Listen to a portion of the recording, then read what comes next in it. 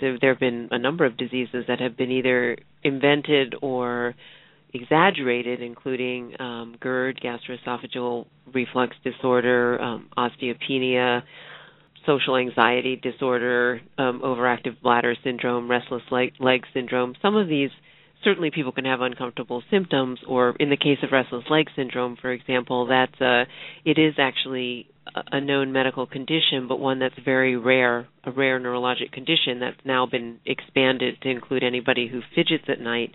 Online questionnaires are a very good way of selling disease because there's something very tempting about taking the online quiz, something competitive about us. And we've all gone to school, so we know what it's like to fail a test, right? So it can be really disturbing when you take a test and you failed it. So it really leads to a lot of self-diagnosis, people going in to see their healthcare providers and asking for particular drugs or having diagnosed them with a disease. But there is also a promotion of low T that's going on to physicians as well, and there's a lot of unnecessary treatment of what's essentially aging or life.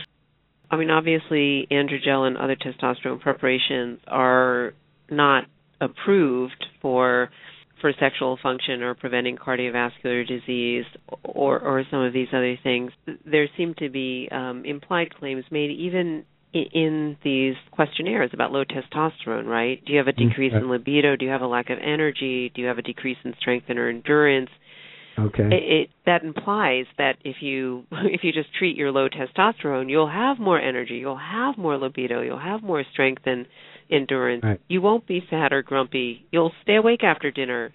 Right. I was just thinking of that. The tests perform two functions. One, to get you interested in getting your testosterone measured, and two, giving you implied impression and that it's going to help clear up all these things. Yeah, there's one test that you've seen that asks the question, has your sports performance deteriorated in the last 5 years? Uh-huh. Well, probably most people over 20 would say that. And I have to take a look at those tests again.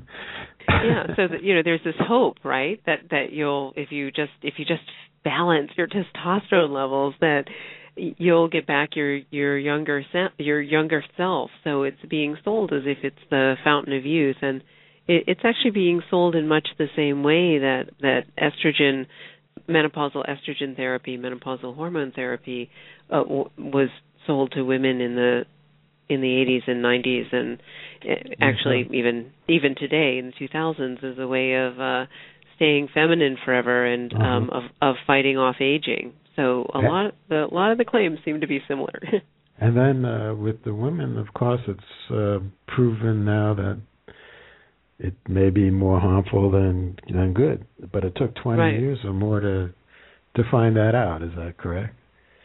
Right. The Women's Health Initiative, a very large randomized controlled trial, found that the risks of menopausal hormone therapy outweigh the benefits in women without symptoms. And many of the things that we thought that menopausal hormone therapy prevented, it actually caused.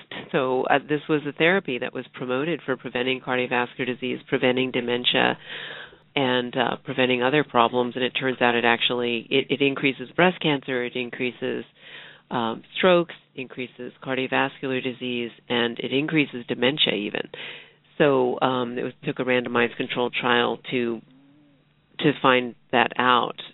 So it's interesting to see some of the same marketing techniques being used for men, and as you've sort of implied, that some of them are other. And one of the things that's really bad about this is that this isn't a harmless treatment. Hormones affect many different parts of the body, and we know with hormone therapy for women, menopausal hormone therapy, that it increased many serious risks, including breast cancer and blood clots. Testosterone increases blood clots. It can cause anemia and changes in hematocrit and red blood cells. But as I said before, in one randomized controlled trial, of elderly men who were receiving testosterone to see if it helped their strength, there actually was an increase in cardiovascular events. And the question of whether testosterone increases prostate cancer is also still on the table. So this isn't a harmless intervention.